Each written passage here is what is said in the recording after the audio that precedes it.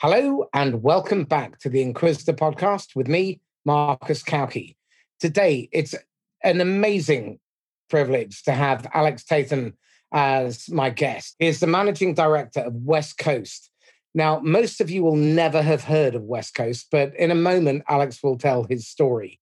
In up to 2019, he managed to grow his business by 800% over the previous few years. But this year, or 2020, he's experienced even more exponential hypergrowth. And we're going to investigate that story. Alex's business is really a distribution business, but there are many common themes with running a fast growth, hypergrowth business that we're going to be exploring today. So, Alex, would you mind giving 90 seconds on your background, please? Of course, Marcus, and what a privilege it is to be here with you in the new year of 2021. I'm Alex Tatham. I am West Coast Managing Director. I've been at West Coast now for 12 years or so, 6 years as Sales and Marketing Director and 6 years as the Managing Director of the business. And my job really is to lead a business, particularly here in the UK, because we have a growing business across Europe as well. But really, it's the powerhouse of our growing business. As you are correctly right, it is a distribution business. But actually, it has many different aspects now. It's a large cloud business. We are a huge logistics business. We're also a huge configuration business, a lot of services that we now provide on behalf of many different resellers. So my job really is to make sure that we've got the right atmosphere and the nimbleness as a business to keep that incredible growth that we've had. And again, you're absolutely right. In 2020, we grew by 25%. So the group will do £3.5 billion this year. And that makes West Coast the largest privately owned IT business in the UK. So in effect, you've grown over 1,000% in 6 years. Yes, I think that'd be absolutely right. Wow. Okay. So first of all, how do you keep your head on straight when you're experiencing growth that probably goes beyond any original plan? Because the business that you started out with in January the 1st is probably not the same business by March the 31st. I think it's fair to say that we tend to follow a plan. And we started it's a calendar year-end business. So what we really do is that we tend to follow a plan for the year that we sort of set out the various activities that we are going to do. What's interesting is you're absolutely right. By the time we got 6 months through the year, there tend to be a whole bunch more activities that we have to do or are thinking of doing. And that is because there's external factors facing the business, COVID, Brexit, whatever you like, but also opportunities that come along our way. So a new vendor comes along and says, we'd like you to do some work for us. We create a new service that then takes off. So what we find is a lot of the things that we do tend to have quite a quick payback period.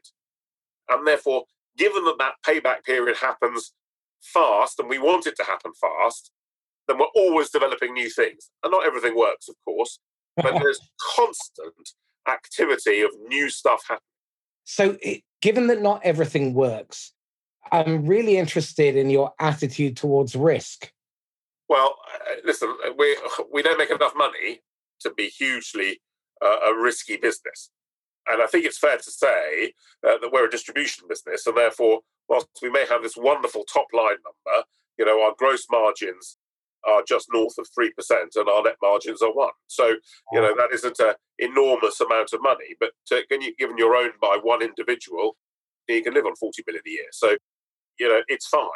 The key point is that he doesn't take much money out of the business, and therefore the joy is that we can reinvest all those profits back into carry on growing the business. And that gives all our suppliers, all our stakeholders, great levels of assurance that we can continue this amazing journey that we've been on. But in terms, therefore, of risk to our customers, we clearly have to make sure that we reduce that risk, given that our margins are low. So therefore, we insure our debts. We make sure that our ability to be able to ship goods that are extremely portable and attractive, insured as best we can, are protected as best we can. And we have to make sure that we're not taking undue risks. And therefore, a lot of the projects that we get ourselves involved in don't require enormous amounts of upfront investment. Some do, by the way, but many of the projects don't. And what they require is plenty of oomph and effort that we're so good at giving, frankly. And that's perhaps one of the key jobs that I have as a business. That then brings me to the next critical question around people and culture. Let's start with culture at the bigger end.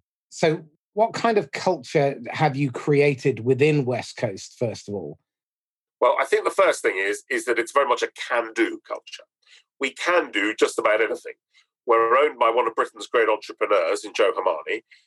Because he's an entrepreneurial character, the values that we have as a business are quite entrepreneurial. In fact, being innovative is one of those key values. So actually, we're always looking to do something a little differently all of the time. And because we are privately owned, that makes us very agile and nimble, and an ability to be able to execute on these things incredibly quickly. And we can really turn on a sixpence still as a £3.5 billion business. And I think that is the culture that we need, therefore, everyone to live by. So effectively, those core values that we have of being innovative, being agile and flexible, and then the other three that we have are being brave, so having a go, and also being team-spirited, to act as a team of people here, and finally, to be unrelentingly excellent. Well, that really is our sort of key strapline, and that means we don't give up on us, ever. If we think about decision-making, you're a fast-paced business. There's a huge amount of activity going on. If any one person becomes a bottleneck, then that derails the whole thing. So tell me this, how do you use values as a filter to allow people lower down the chain of command to make decisions? Well, I think the first and most important thing is that we support people who make a decision. Have a go. I'd never criticize you for having a go. Yeah? If it's the wrong decision, then don't do it again, but we'll soon find that out. Yeah? But I'd much rather people have a go at this whole thing. And because that is how that we manage our business, it feels as though that people are supported when it comes to that. And that being that team-spirited, that they can do that. If they are unsure, the other thing that we have as a business is that we all tend to sit on one large sales floor. And that's clearly not true at the moment, and not true all the time, because we have regional offices as well. But nevertheless, I want you to feel as though that we don't have an open door policy, because there aren't any doors. Yeah, and I, Joe, and our finance director and our ops director, and all the directors sit on the main floor. There are 250 people all sitting in there, fairly crammed together, and therefore communication is easy. Ability for approach someone with who's unsure of anything and to ask advice is all there, all quickly. And actually, we give quite a lot of autonomy to each of the pillars and each of the different salespeople within our business to do the right thing. And it soon becomes clear when they've done the wrong thing, and we make sure that we don't overly criticize them for having a go. Does that mean that you then have a culture where people are encouraged to admit their mistakes so that others can learn from it? I think that's a really, really good point. The answer is absolutely.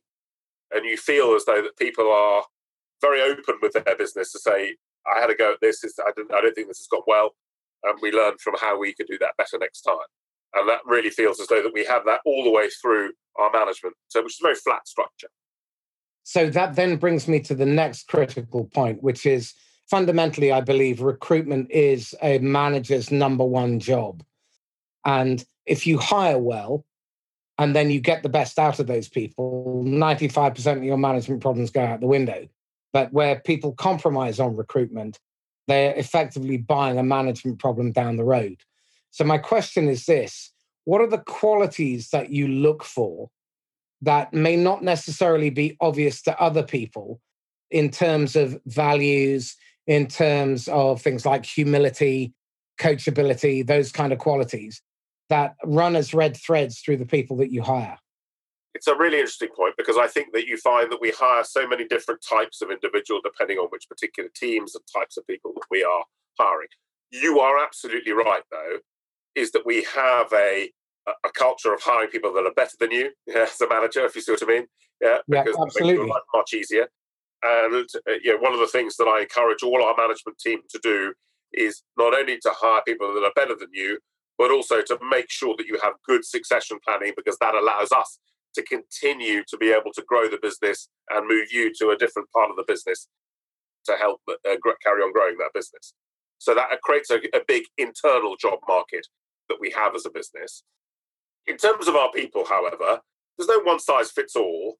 The most important thing, I think, is that they have an ability to be passionate about IT, passionate about sales, passionate about growing a business and working in a business that just says can do, can do, can do all the time. This is interesting. One of the things that I see really successful businesses do is they look for people who share their values, who are very high on trust. So you can depend on them. And they also, more often than not, have a level of humility, which means that they know that they're not the finished article and that they're willing to ask for help. Is that something that you see within your team? I'll put it this way. I certainly display that myself. Yeah. And I've been in distribution now for 25 years. I think it'd be fair to say that there is always something new happening all the time, Marcus. As a result, there is always opportunities to ask for help. Clearly, a lot of people look to me for some leadership, and I really want to make sure that I am a leader that they are capable of following and capable of escalating things to, and so that they feel as though that they are supported. I often, if I go back in my career a bit and say, when I was the sales director of the business, one of the things that I did very often when people were underperforming, I used to go and sit next door to them, not to scare them witless, but actually to be able to help them. And I like to feel as though that I can manage from underneath our people as opposed to on top of them. And that effectively tries to lift them to new business and hopefully get them to learn. And of course, that doesn't work every time. But I don't like to think that there are lots of people still at West Coast today that have been there a long time that I helped at the start of their career. And I think that I encourage all my managers to do to manage in a similar style. How much of your time is typically spent coaching your direct reports? Less and less, I think it'd be fair to say. Largely because I think as the managing director of the business, whilst there are a number of direct reports that I have, I think at the moment my job really is to make sure that I'm leading the business at the front, and I'm encouraging our people, I guess, to be able to be their own person. I think in terms of the style of management that they have, I would probably speak to all of them every day to make sure that they feel as though they're managing in the style the business is comfortable with and fits the values and culture that we have within the business. Okay. And what about the coaching culture at the down the chain of command? Yes. How frequently are managers and department heads coaching? We've already said that we've got this very open plan sales floor, very open plan team structure, obviously very different within this particular COVID environment that we've all been living in over the past year. Nevertheless, I think that what you find is that each team really reacts as a team. They work together as a team, and you can see that they're really trying to help each other. I think what you always find is there's lots of information given to the team to say, here's how we're doing, here's some of the things that I'd like you to do. And then you find, I think, that the managers particularly coach them from underneath in that styling that I just talked about, that I find so incredibly valuable, is that you manage underneath our people and lift them as opposed to drag them with you. Okay. What about accountability? Well, the most important thing in an organization that's growing like ours is really measurement against the numbers that you and the expectations that you have. I think one of the reasons for our success over the past 12 years has very much been the ability to be able to measure performance and so that you can inspect what you expect and make that incredibly open, Marcus. Incredibly open. So everyone sees everything. The ability now that we have with Power BI to be able to mine every part of our business, every part of that data, for every manager to be able to see some of these things is incredibly powerful. And I think that really does drive an awful lot of behavior. So accountability is much easier when you are accounting for your numbers. Okay. So tell me about the kind of training environment that goes on in the background? Because if you're growing that fast, your job is not going to be the same by the end of the year as it was at the beginning. So how are you making sure your people are evolving constantly? There is a strong training division. Now, clearly, there is plenty of standard training on getting people on when they first join the business, making sure that they are inducted well, making sure that they understand the values of the business, really making sure that they feel part of this amazing growth story in our country.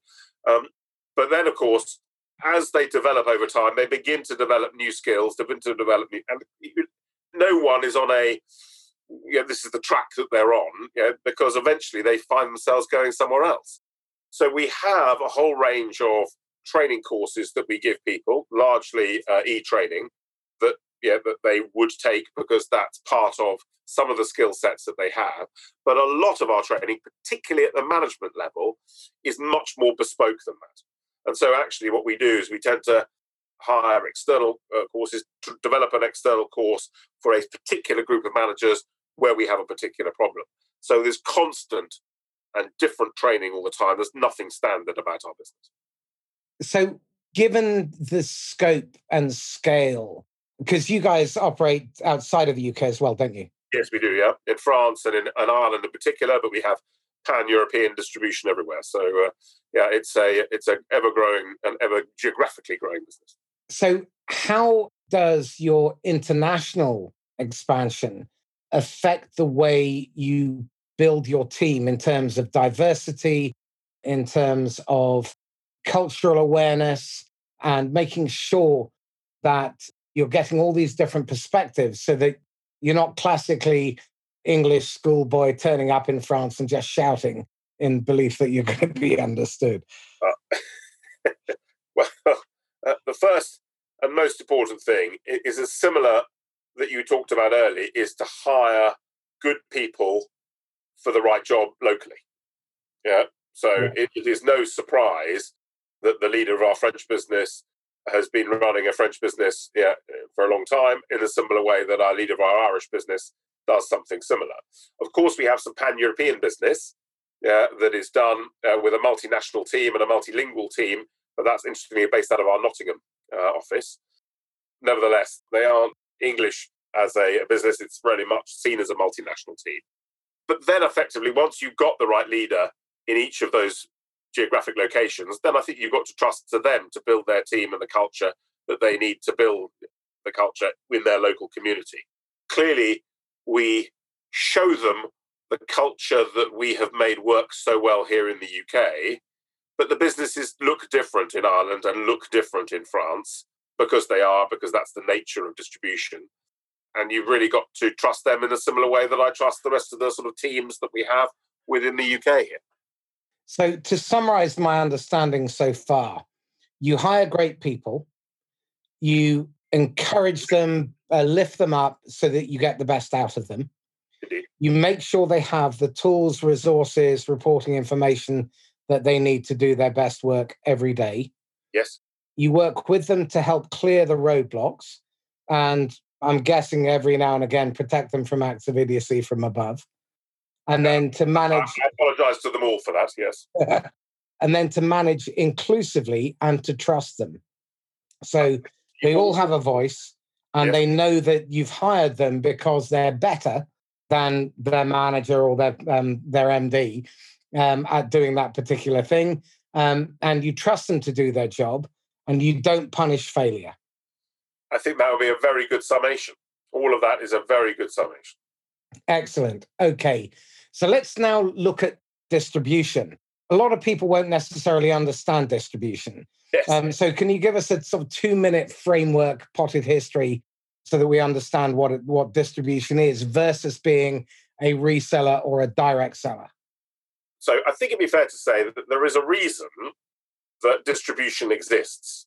And distribution has existed since the early 80s. West Coast was founded in 1984, to give an example.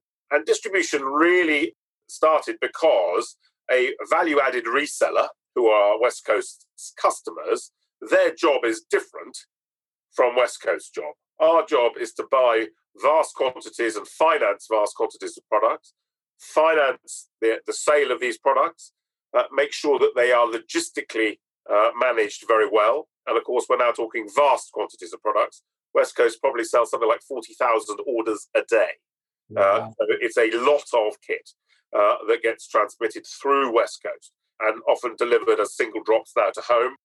Of course, the channel has changed so much over the course of that period.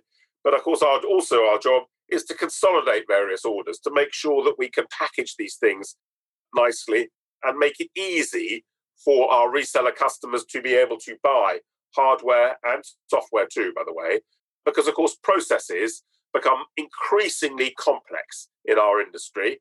And of course, the vast majority of goods are done on something called ship and debit, which effectively means that all of these goods are effectively sold to each individual end user at a different price.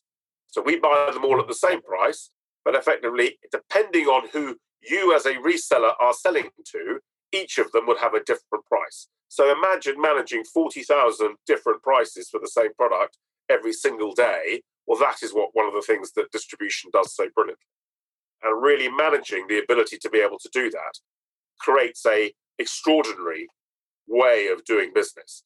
Now, this business has existed, and a lot of times everyone says, well, why do we need this? Well, of course, what you've seen is that the consolidation of distribution, in that these distributors get bigger and bigger and bigger, and our warehousing now is, we have about 700,000 square foot of warehousing in the UK, so vast quantities of space to be able to hold all these products. There is, of course, huge amounts of financing that goes on to support that. And our job really is to make sure that we help resellers with the right product so actually they can focus on what their role is these days.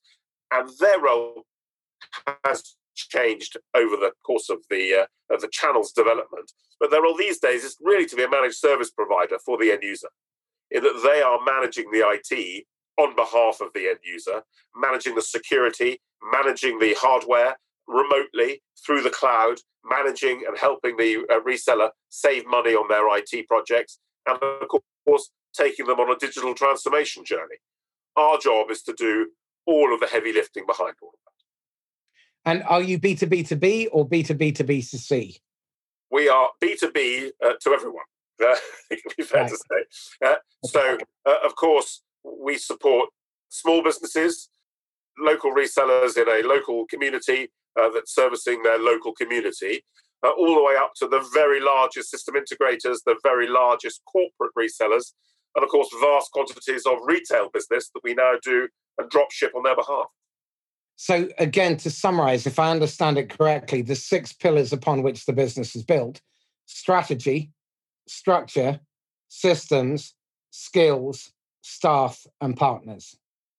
Well, I think the first one is the most important of the lot, because actually our partners are everything to us. They're the relationship that we have with the vendors that we have a distribution contract for, and the ability to be able to partner with our customers so that they are not transactional partners, but they are a much closer relationship that we have with those. That is the key to the whole business. It is a partnership business. If you're just merely a transaction, then effectively you're Amazon, and they'll do it better. So our job is to make sure that we can really understand the requirements and the complexities of the end user and help our partners achieve that and help our vendors achieve their goals too through their channels. And most of the goods these days are delivered through a channel. HP is 93% of their business goes through distribution and reseller channel. Well, 75% of all products globally are sold through the channel. There we are. Now, most people have no idea about that. This is one of the things that really, there is a huge opportunity because I think a lot of vendors don't really understand their channel. Often they see it as a get out of sales free card or an unwelcome competitor. Now, it also raises another important question, which is, as a distributor, I'm curious about your recruitment policy with respect to partners, value-added resellers. Because what I see in a lot of distribution is they feel that they have to have thousands, tens of thousands of resellers, but they don't really have that close-knit relationship. So they end up in a transactional relationship. Have you got a deliberate policy of having fewer partners and being more selective in order to ensure that you can have that kind of closeness? I think it's a really, really good point. Yeah. We will service any partner, but clearly in some cases, when you get to a long tail, they'll have a transactional relationship because they'll buy through our website, they'll buy online, and because we've got it. But actually, where West Coast performs so well is really in that partnership tier that we have, and we try to get more people into that. So it's two tiers in effect. Effectively, yes, that's absolutely right. Yeah, and I'm not saying I'm going to ignore that transactional tier, but more than 95% of our business comes from the top 1,000 customers. And how many customers do you have? In total across the group, it's about 14,000. Interesting. Have you come across Price's Law? No. Price's Law states that 50% of your production or your results will come from the square root of the number of people in your organization or your distribution network and so on. So you've taken Price's Law to another level, because 1 in 14 is probably about 5-6%. So, but it's really interesting that most organizations have a tendency to focus on the land grab and on the volume as opposed to the quality. So what I'm really interested in terms of your sales team and their prospecting culture, when I'm working with my clients, I have them focus on trying to create lifetime customers. So then when they're prospecting for a customer who's still going to be a customer 5, 10, 15 years down the road, yes, not to hit this month or this quarter's target. Now, given that you're private, I'm curious whether or not you feel more confident being able to prospect like that rather than just going for anybody.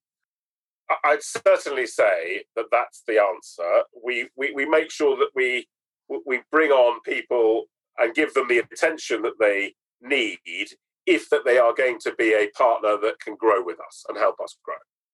And we can help them grow. And it feels like a virtuous circle. Of course, there will be lots of business that gets done at that transactional layer, but our focus is really to try and help our customers grow themselves. And of course, a lot of resellers are very different. Some of them are specialists, some of them focus in particular areas, some of them are vast system integrators that need help with huge rollouts. There's no one size fits all. However, each of them are managed in different teams by different people, depending on their level of specialism and what they do, in order to be able to continue to grow them. Our account managers, their job is to make sure that they understand the strategy of their customer and can then deliver that, because that is what partnership is really about. Absolutely. Partners help each other get better. It's not always pretty. You can often end up in conflict, but as long as you understand the ground rules, that you're respectful, that constructive and creative conflict is a good thing, yes, and you don't shy away from it. And that, I think, is one of the other areas in the channel that you often see being underplayed, is that often people are conflict averse and they won't confront the difficult conversations. They won't hold one another to account. And then that's just a downward spiral. How have you made sure that your account managers are willing to have those difficult conversations? Well, if they're not, then they escalate, I guess. So, I'm afraid I'm willing to have those difficult conversations. So eventually it'll come to me at some point. And if I'm not willing to have that conversation, particularly when it comes to finance, and here's a really important rule within our business, is that clearly some awkward finance or credit decisions have to be made by our finance and risk teams, not by our sales teams. Otherwise, that they would sell to everyone. And so therefore, I must make sure that there is a separation, a segregation of duties between. Now, clearly, I can encourage that conversation to be had, but sometimes they're very awkward conversations. And our finance director has those kind of conversations on finance and credit. I would have conversations regarding conflict of interest, as an example. So often, of course, is that we are supporting a number of customers that are all bidding on the same bit of work.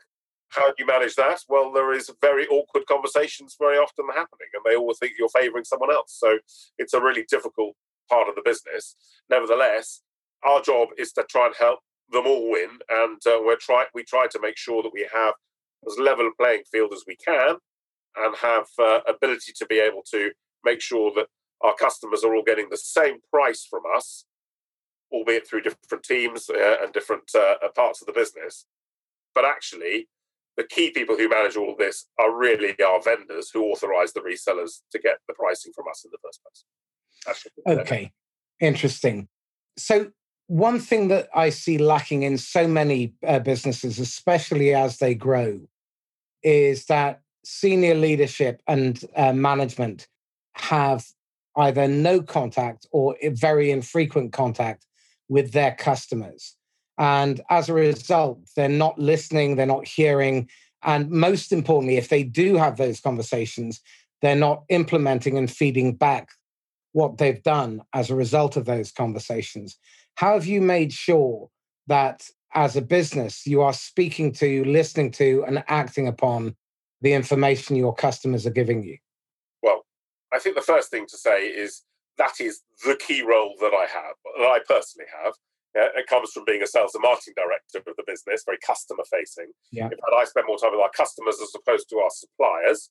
And we have directors of our business, my teammates and colleagues, that are very focused on dealing with the relationship that we have with our key suppliers, because they are equally important, as you might imagine. Having an Apple distribution contract there are only 3 of us in the UK, and clearly that relationship is incredibly important. However, if we are successful at selling lots of Apple product, as an example, my job is to make sure that we have good relationships with all those customers that we're selling Apple products to. And I would spend probably more time, and certainly I would have plenty of customer contact personally. I think one of the things that we've done over the course of this pandemic, as an example, when everyone got sent home last March, is very much to say to all of our directors, make sure you speak to one of their customers and find out just how they are. Because actually, there is lots of difficulties in the marketplace at the moment. And our job is to make sure that we have good contact with a whole range of customers, large and small. And of course, that will be delegated down to lots of managers within the business. Nevertheless, is that I think that we have a wonderful customer base. And because they're partners, then I speak to them regularly about their strategy of the business and how I can help them. 2 things come out of this. One is that the relationships that you've formed are human to human. They're not transactional. And then you're not seeing the customer or the partner, whether they be vendor or reseller, as a commodity or a utility. And the second thing, and you've mentioned it a couple of times, is getting deeply involved in conversation about their strategy and how you can help them achieve the outcome, because no one buys product. No one in the history of humanity has ever woken up and said, what I really want is a router. It's just never going to happen. There's always an outcome that they buy it for. And unless you can get deep enough to understand their motivation, then it's very easy to sell them the wrong thing. So I think that's right. And don't forget, it's not necessarily us doing that. We need to understand the end user's point, Marcus. That's what's so interesting is we're not just understanding our reseller strategy, but who they're selling to and the outcomes they're looking for. So we've really got to get all the way through the channel in order to be able to help the reseller deliver the right outcome for the end user. This is one of the reasons why channel sales is the hardest sales job there is, bar none. The only currency you have are influence and trust. And both of those can be lost very quickly, and they're difficult to earn. But one of the things that flabbergasts me still is how often vendors put the channel in the hands of either a greenhorn salesperson who doesn't have the scar tissue, the experience, the understanding of business, or Tim Nice but Dim, who's kind of earning their retirement by being sent out to pasture. Now, where I see the top channel salespeople, they are exemplary. Channel managers, I think, are closer to a general manager than they are to a sales manager in terms of profile and makeup. and channel chiefs are closer to being a CEO than they are to being a VP of sales. So what advice would you give to vendors? Because no doubt a lot of the problems that you face with resellers are catalyzed by having channel managers who don't really appreciate the complexity, the difficulty, or understand their reseller partners' strategy and reasons for being in business. So what advice would you give to vendors to maybe rethink their approach to recruiting and developing their channel salespeople? Well, I think the first thing to say is take your channel seriously, because as you pointed out earlier, that 75% of all sales go through the channel, the distribution channel generally, and therefore treat the channel with that kind of respect. Now, of course, it upsets me when we change a good account manager because we've spent 18 months trying to get to grips with this account manager, and all of a sudden they change again, and that happens frequently. I understand that, of course, account managers have to carry on moving on. They've got their own career within their large vendor organizations to look after. And, of course, no one likes effectively when West Coast changed their account manager on an account. Sometimes that's enforced, of course, but so people move on. And as I've already talked about, we have a fairly vibrant internal market. Nevertheless, change, therefore, has got to be embraced and has got to be good. But having a good account manager and a good channel team at a vendor has an enormous impact on their ability to be able to sell things well through the channel. If they do this as an afterthought, then actually what they tend to find is that the channel won't take them seriously, the distributor can't really create a market for them, and their channel sales will fail. And it feels as though that it's an afterthought. If it is an essential part of their strategy, then they should make sure that they give it at least as big a focus as they give their biggest customer, direct customer. Absolutely. If I think about a manager of an organization, then you find that those vendors that do that really have very strong managers at both a direct and an indirect level. And I think you can really tell that who does well in this particular instance. And you said that a lot of your team will speak, so you've got all the different areas communicating. One of the things that I see being deficient in many organizations is these silos are built up: sales, marketing, customer success, finance, operations, and so forth. Again, if we're talking about the channel, how critical is it that there is that red thread that runs throughout all of them? There's that frequent communication and that they engage in one another's meetings in terms of reporting, but also seeing the impact that sales has on operations, on distribution, on finance. Well, one of the things that I think that you find is that if you are embedded, and we're really now talking about distributor-supplier relationship, vendor relationship, as we call them at West Coast, I think that where you have those multi-touches, so you're touching all parts of their business, you're talking about their operations, so therefore the logistics works, you're talking about their finance department, you're talking about the sales and marketing departments that you have those relationships with, they are at all levels, then you find that you have that really strong partnership relationship. And West Coast, funnily enough, don't have 500 vendors that we represent. We have 6. Now, that's not quite true. I'm being flippant slightly, but there are 6 core vendors that West Coast have an incredibly strong relationship with, and we put a lot of beef behind that relation, that day-to-day relationship at every single level within that organization. Clearly, we also have some customers that we do something similar. And the vendor too has a relationship with the reseller. So actually, time that 3-way is probably when the channel works at its very best. I'll give you a really good example. There is a health trial company that is serviced by a large reseller in the UK. They're a global company, that health trial, but it's incredibly demanding and incredibly flexible. It's only when the vendor, the distributor, the reseller, and the end user themselves all into the same room. And once we did that, problems emerged in the channel that actually you could take away very quickly. Just as an example, I remember the end user saying, well, we're selling these things all the way across Europe, all the way across the world. How do we manage the logistics? How do we manage the exchange rates? I said, well, we'll just carry on buying in dollars and sell to you in dollars all the way through. And they said, well, we're a US listed business. That's wonderful. And the problem went away like that was there forever. Yeah. And it's just amazingly how quickly you can fix problems if you really have that partnership relationship. And of course, that builds trust as well. So getting everyone into the same area, into the same room is a critical part of the business. Very, very important point. So let's explore in a little bit more detail the challenges of onboarding new resellers. Because again, I think very often you go through the courtship process, and what I see is my pal Zach Seltz described it as headhunters.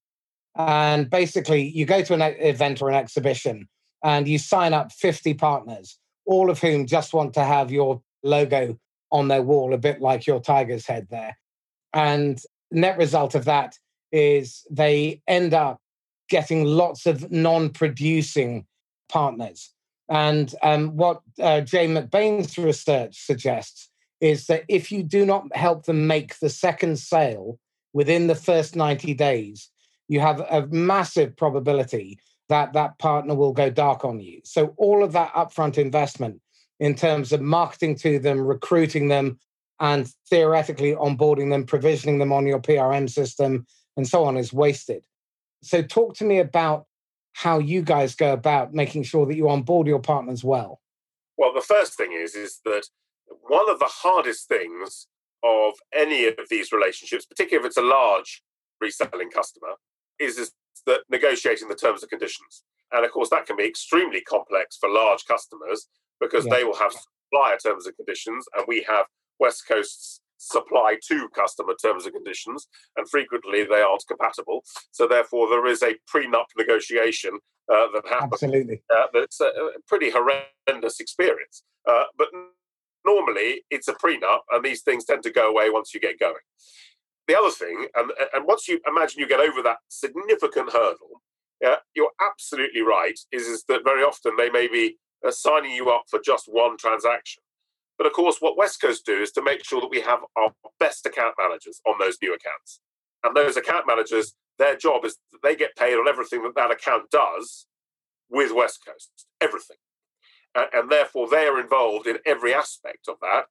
And if you're a good account manager at West Coast, you are encouraged to not just speak to the purchaser as a reseller, but your job is to speak to the managing director, the operations director, the credit manager, the sales director of that particular reseller, because you are involved in their strategy.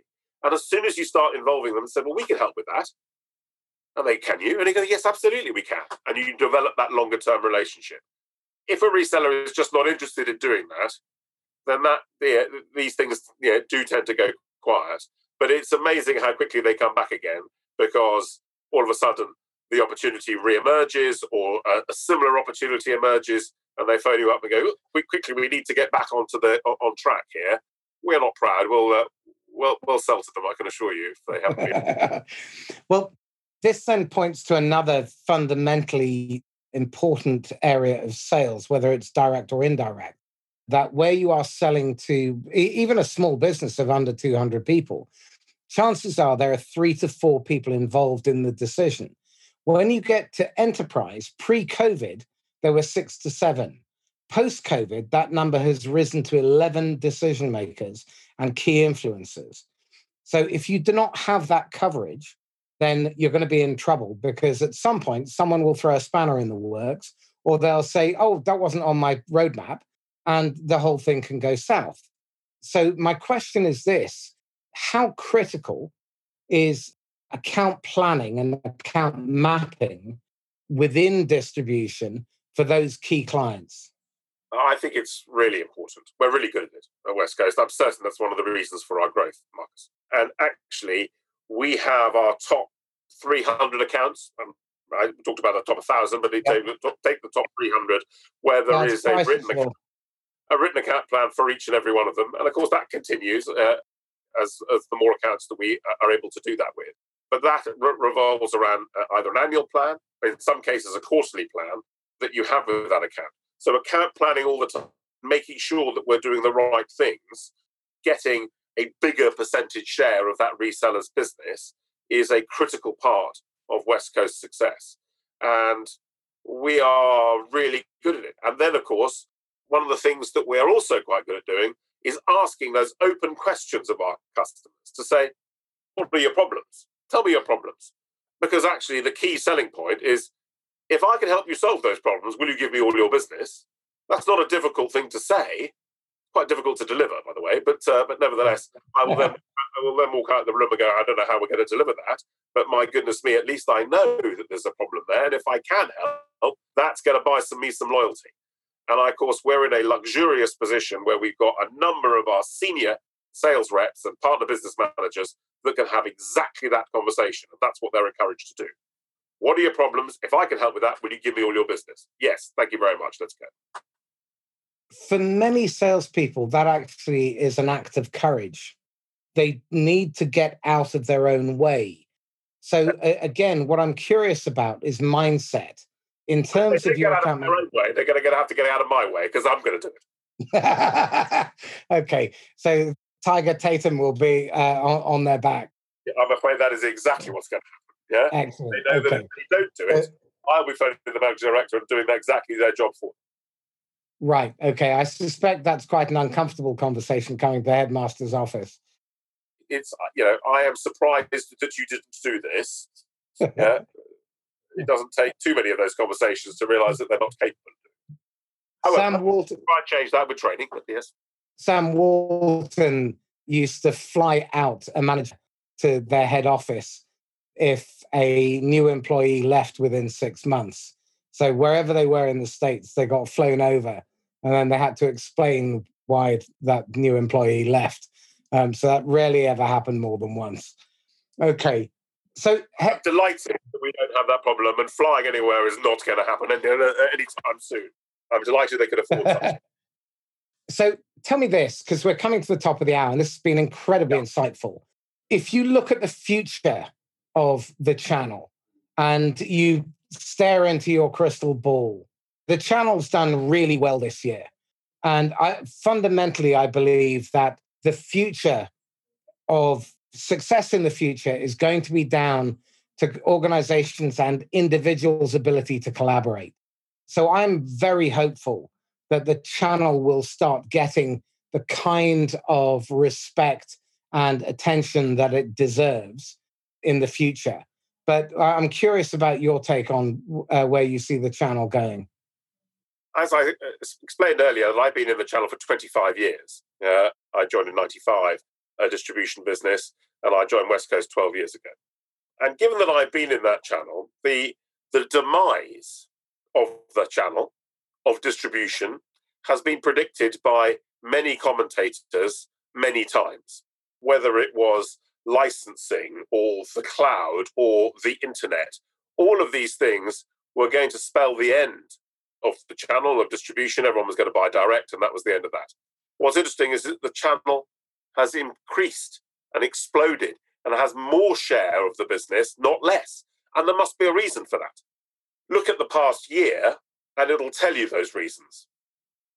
West Coast, as a large supplier of product, had geared itself up for Brexit Part 2 over the beginning of the year, this time last year.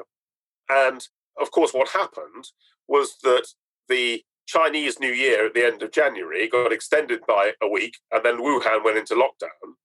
And as a result, all of those people that were buying directly from the factory or directly from a vendor could no longer get the product that they were now not just a little desperate for, but utterly, utterly desperate for, because they hadn't implemented their disaster recovery plans and they hadn't anticipated that they would have to send everyone home to work.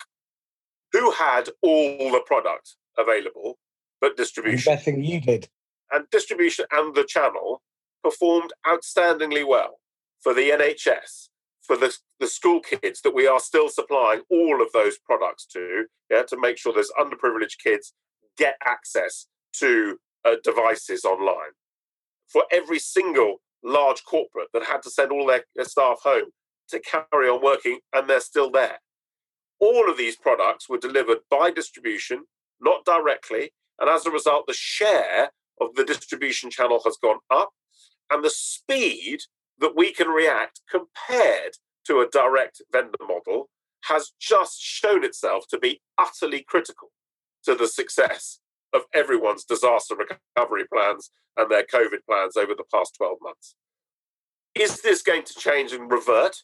I think that people enjoy the experience of super fast, flexible, ability to be able to get products directly to an individual's home address, pre-configured and ready to go, without having enormous amounts of bureaucracy.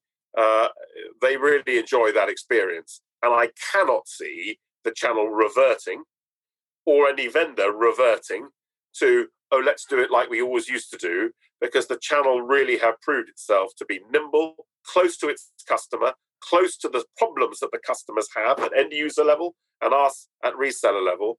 And us to be able to deliver that going forward has been tremendous. Now, by the way, who are the largest cloud partners? The cloud is the latest thing that's going to kill off the channel. But everyone's going to go, marvelous, we're going to buy directly from Microsoft. Well, of course, that's just not happening. The fact is that the biggest and most successful partners are the channel partners for Microsoft. Yeah, absolutely. And Google and Amazon, they all do it through the channel.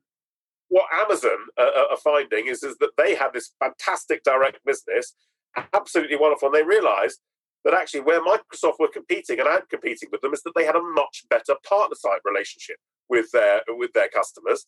And Amazon did not have that. They treated them as transactional partners. And as a result, they are changing because it's the channel that's closer to the customer. And again, whether COVID persists for another year, which I think is probably quite likely, even if we're rolling out the vaccine, we've got this at least until probably December to January of next year.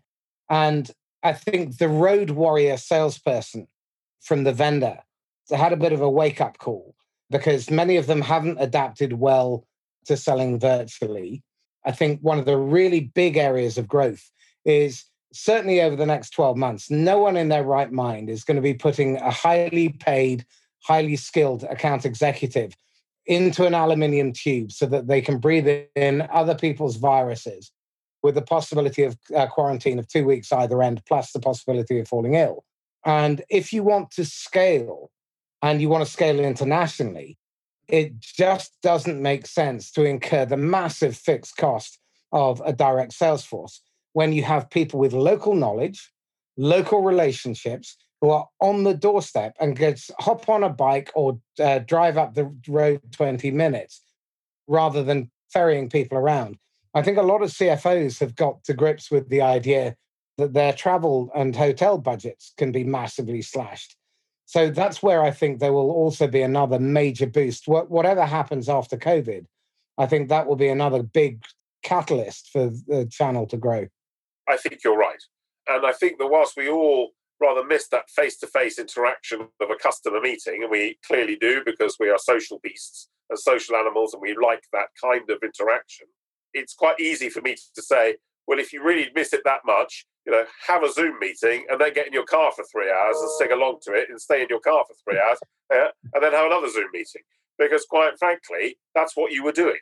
Yeah, and it's in unproductive time and you're now much more productive. However, we still need that social interaction. I really appreciate that. There'll just be less of it. And I think that pitching for new business does make it significantly better if you're pitching to an individual, not on a Zoom call. I've found since lockdown, I'm having 8 to 15 conversations, meaningful conversations a day. And pre-lockdown, I might have 3 to 5. And I wasn't unproductive. I'm not especially hardworking. I'm a fundamental believer that salespeople should be hired for high intelligence and laziness, minimum effort, minimum loss of life. But you can be massively more productive with these new technologies. And what I'm really curious about, because I think the renaissance within sales and business generally will be driven by new collaborative platforms So I'm very excited by how those will evolve. Alex, look, we've come to the top of the hour, and this has just been amazing. Thank you so much. A couple of questions to wrap up on. What are you struggling with? What are you wrestling with at the moment? The big thing that we're wrestling with, apart from COVID, because COVID affects everyone and all the time, and someone asked me this morning to say, well, are our decisions the same as they were yesterday? I mean, it really is. It's still, you're driving along in a pretty foggy road and you don't know where the cliff is. Although the good news is we've had a fantastic experience last year, but last year is so last year. I know we're speaking on the 13th of January, yeah, but my goodness me, that actually it feels a long time ago now, because things are changing all the time. So you've got to be nimble, you've got to be really on it, and constantly looking at that. So that's something that really occupies quite a lot of our thoughts. The second thing, of course, is Brexit and exports. That's incredibly difficult at the moment. We'll get better, of course it will, but there are still some significant issues around that, and we're trying to navigate for our customers through that. And finally, of course, is that we've still got this vast demand for product, and not enough supply. And I think that you're going to see that for almost the course of this year. And as the year changes a bit, and let's make an assumption that people are back into their offices a little towards the second half of the year, and as a result, what they will then do is to re-energize some of their on-premise and cloud projects that they've been putting off for the past 18 months. I think you'll see a real change in the year as we go forward. However, the core thing that worries me at the moment is, are we keeping our staff safe? Are we keeping the business going? We've got to make sure that our warehouse is as safe as we possibly can. Otherwise, our business will stop. And if you think about it like that, that is the most important thing that we can do on a day-to-day basis. So what are you being influenced by in terms of what are you watching, reading, listening to that you recommend other leaders pay heed to? Quite interesting is that when the first lockdown happened, you were incredibly good at logging on to all sorts of podcasts and things that perhaps you'd never dream of doing because you never had time to do it because you're probably in the car singing along to Adele. Yeah. Well, effectively, yeah, I think that what you're doing now is being much more selective. And the things that I really enjoy doing now are what I describe as venting meetings from businesses of different types, sharing information about what good looks like, what you did well last week and what didn't go quite so well. So you're trying to take hints and tips from others in the same leadership positions. So I really like those sort of round tables that I've really taken part in, because actually that always gives you ideas to move and to improve your own business. And I think that's where I've spent most of my time being influenced. So I'm being influenced by my peer group in different businesses. Very good. Okay. One final question then. If you had a golden ticket and you could go back and whisper in the ear of the idiot Alex, age 23, what choice bit of advice would you have given him that you know he'd have probably ignored? Well, it's a wonderful thing. I qualified as a chartered accountant when I was 23. I think from this conversation, most people wouldn't have put that as the primary thing that I would have based my career on. Actually, I would have joined the IT industry in sales much quicker had my parents not been more influential and said, you jolly well become an accountant because you'll never be out of work, Alex. And it's the sort of thing that I find myself saying to my children now, except the same conversation I'm having with the 24 and 26-year-old young Tathams is the IT industry. That's where it's all at.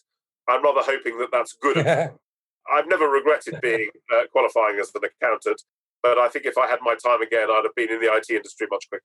I'm guessing that having a good understanding of the financial side of things has served you well. Regret it too much, but you did ask. I did. How can people get hold of you? They are very willing to always drop me a line, link in with me, of course. You'll find me easy on LinkedIn, and I'm active on LinkedIn. But if you want to drop me a line, then it's alex.tatham@westcoast.co.uk. I don't have a PA. I don't have tons of people trying to answer these emails for me. I'll answer them directly. And feel as though that you can. I really would love to speak to anyone who is interested in working with West Coast, anyone who thinks that they need help. And if you want to share your problems with me, I'll tell you how I can fix them. And if you're a salesperson, make sure that you deliver value, you're timely, and you're relevant, and don't waste his time. You can tell he's a busy man. So, Alex Tatham, thank you so much. Marcus, it's a pleasure to see you and delighted to be able to kick off the new year with some hopefully sage bits of advice. Wonderful. So this is Marcus Cauchi signing off once again from the Inquisitor podcast. If you've enjoyed the conversation, then please like, comment, share, and subscribe. And if you'd like to get in touch with me, my email is marcus@laughs-last.com. Now, some of you have asked me, what is it that I do? Well, what I do is I help companies that are driven by ambitious owners and founders to scale at hypergrowth, so 200% compound growth year on year, build sustainable businesses with strong fundamentals, highly engaged employees, and lifetime customers. So if that's the kind of thing that you'd like to chat about, then please do get in touch. In the meantime, stay safe and happy selling. Bye-bye.